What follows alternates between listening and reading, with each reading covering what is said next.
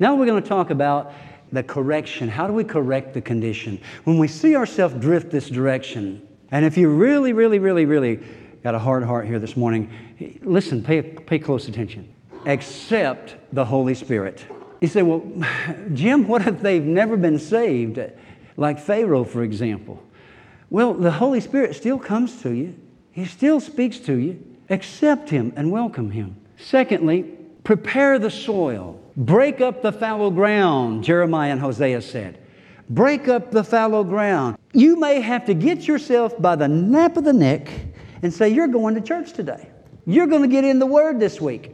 And you're talking to yourself now. You're talking to the old carnal nature, because the old carnal nature is the bedrock. It is the foundation of all this junk. And you've got to bring that old carnal nature under subjection to the Holy Spirit so that the new nature of Christ can be formed in you and I. Okay, so prepare the soil. And then resist the devil. What does the book of James say? James chapter 4 and verse number 7. Resist the devil and he'll do what? He'll flee from you. So then, the old devil wants to come and steal the word out of you. You're going to resist him. You're not going to allow him. You're going to snatch up that word, take it right into your heart so he can't get it. Here's a good word. You're going to internalize the word. It's not just going to be a surface experience. You're going to internalize it. It is actually going to become part of your nature. You're going to think the word. You're going to speak the word. You're going to act the word. Bible says our minds are to be renewed. And here's the shallow character. I call this Shallow Hal from the movie. Shallow character have no root in themselves. At once receive and accept and welcome it with joy. Oh, hallelujah, what a message the pastor preached this morning. But it doesn't get beyond the front door. When trouble or persecution arises on account of the word, what happens?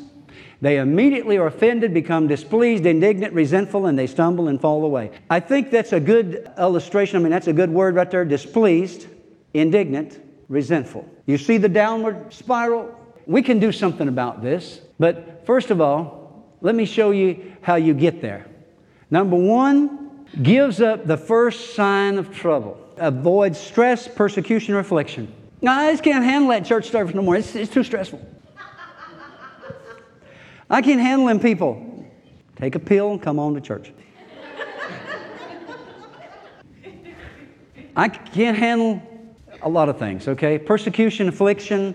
Remember that this is Shallow Hal here. This is a shallow character. Persecution arises. A little problem in the life. Wife won't do what the husband tells her to do. Husband won't do what the wife tells her to do. Kids won't do what either one of them tell them to do. Reacts impulsively to situations. There's no plan. There's no determination. It's just whatever you feel like at the time. This is the shallow person. Takes offense at small incidents. This type of person can get offended and you don't even know you're offended. You've offended them. But in this church, we know everybody is offended because of the preacher. So you're all equal. So you can't be in this church and be shallow. You won't stick. You won't stay. How many of you know that Jesus offended people? It says many times in the Bible, they took offense. I need to preach a whole sermon on being easily offended. Not for you, but to put it on tape so folks outside of here can hear it and, get help. Because you're not easily offended. Okay, correct the condition. Here's how we correct it. First of all, realize that according to Romans 8:35 and 37, we are more than conquerors.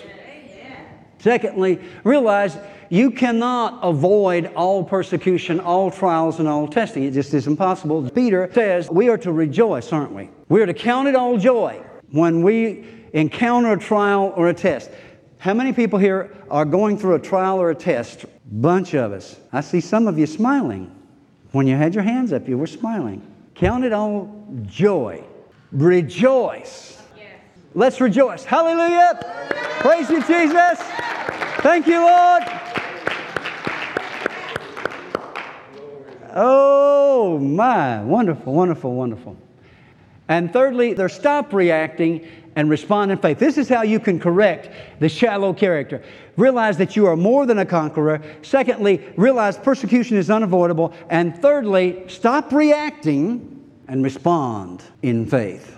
Don't let the circumstances rule you. We are not living in a set of circumstances. We are living in a relationship with Christ. Don't look at your circumstances all the time.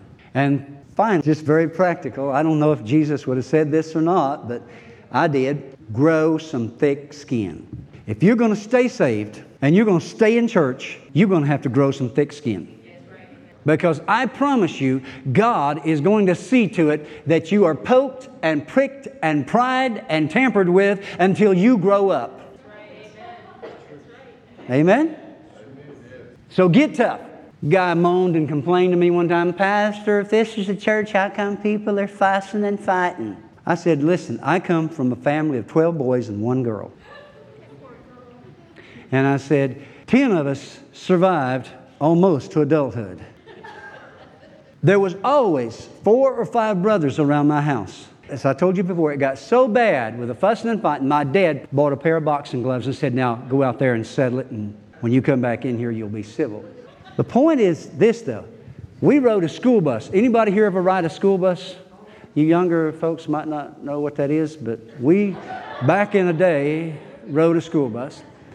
And there would be, 2 or 3 of my brothers on there at any given time. And we may have bloody nose and black eyes from the fight we had at home last night. But you let anybody on that bus or at that school pick on one of us, and he had all of us to fight. And they knew that. And I was next to the youngest, and I had a lot of older brothers. And that can work to your advantage when you're little in school. It can really work to your advantage. But if you're all sisters, they need to know how to fight. That's all there is to it. They need to be rough and rowdy. It works to your advantage that way, but it works to your disadvantage when you're called into the principal's office and he says, what's your name? And you say Jim Bunch, and he says, are you related to this bunch over here? And you go. Then it don't work to your advantage.